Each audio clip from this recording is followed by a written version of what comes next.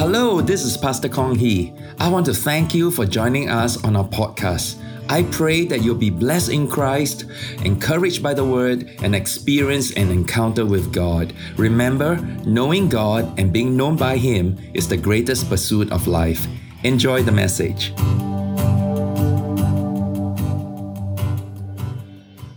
The first statement of the Apostles' Creed is this: I believe in God the Father Almighty, Creator of heaven and earth. The first two words of the Creed, I believe, speak of something that is deeply personal. Christianity is a personal faith between you and God. You yourself must be the one believing in Him. No one can believe on your behalf because faith is from the heart, your heart. To believe is to make a personal decision in your heart, to commit yourself fully to God, trusting Him with your life, your future, and eternity. In the Bible, to believe in God is not just about being aware that He exists. Look, even Satan, the devil, believes, and yet it doesn't change him one bit or does him any good. It's not just having information or an opinion about spiritual things. In the Bible, the Greek verb used is very special. It is pisteuo, or to believe into God.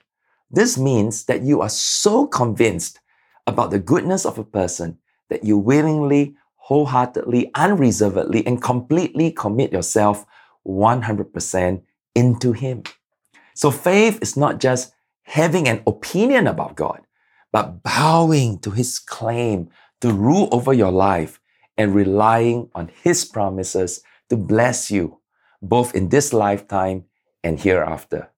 Next, I believe in God. Christians believe in only one God, and not the many gods or idols of wood, stone, or metal. This God is the one true being who has revealed Himself in the Holy Scripture. Three things about His name. First, the proper name of God is Yahweh or Jehovah, which means I am who I am. This name appears more than 6,000 times in the Hebrew Bible, and it declares God's eternal nature. He is the self-sufficient, self-sustaining one who was and is and who will be. Second, when the name of God was proclaimed to Moses, He revealed His moral character as one of love, righteousness, and power. Third, Jesus told His disciples to baptize in the name, singular, of the Father, Son, and Holy Spirit, meaning God is three persons in one being.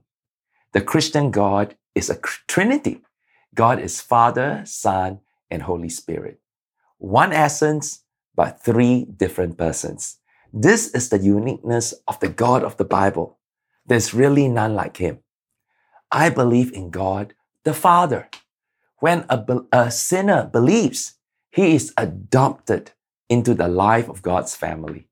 As Father, God loves you unconditionally. You never need to earn His love.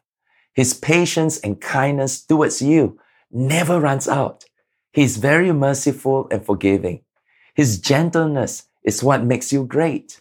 You can draw near with confidence to His throne of grace to receive mercy and find grace to help in time of need. Nothing can separate you from His love. He always has your best interest in heart, and He gives good gifts to those who ask Him.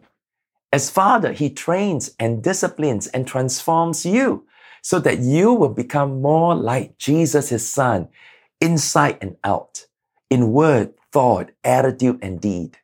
Even in discipline, God takes great care, and He's very tender. So when you go through hardships in life, you must trust God to be either protecting you from something or training you to become someone better and stronger on the inside. As Father, His timing is always perfect. You can trust Him to always do the right thing at the right time for you. He will give you exactly what you need at every moment of your life. God is love. As Father, He knows you intimately and loves you very deeply. I believe in God, the Father Almighty. Hallelujah. God is all powerful. Nothing is impossible to him. The only thing he cannot do is to sin or to lie or to act in any way contrary to his own divine nature. He is the creator of heaven and earth. God is your maker. You are created in his image and to be transformed into his likeness. Since you're not your own maker, you must not think of yourself as the master of your soul. He is your master. All of us are created by God for his glory, to enjoy him and to serve him.